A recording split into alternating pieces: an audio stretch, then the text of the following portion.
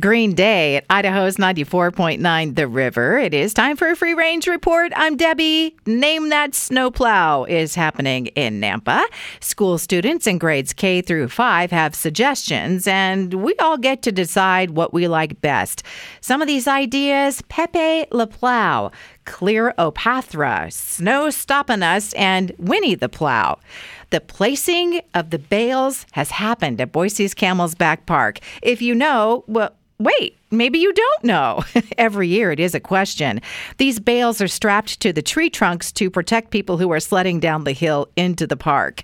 Google Trends says tea is really becoming a thing in the U.S. Searches for tea are at their highest ever in the U.S. this year. Green tea, more popular than black tea. Top searched for this past week, best tea for a sore throat. A top-selling chewing gum in Japan has zero flavor, but reminds people of flour in its texture at first, but becomes more gummy.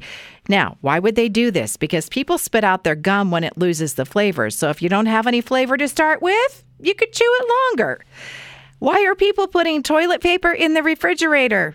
Hey, thanks, TikTok.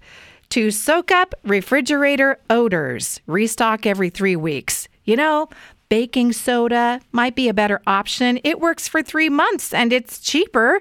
And we're all wondering, do we use the toilet paper after it's been in the fridge? And if you're looking for a book recommendation, there is a fun quiz online with Book Match. Questions are things like, what finger are you? And where did you leave your phone?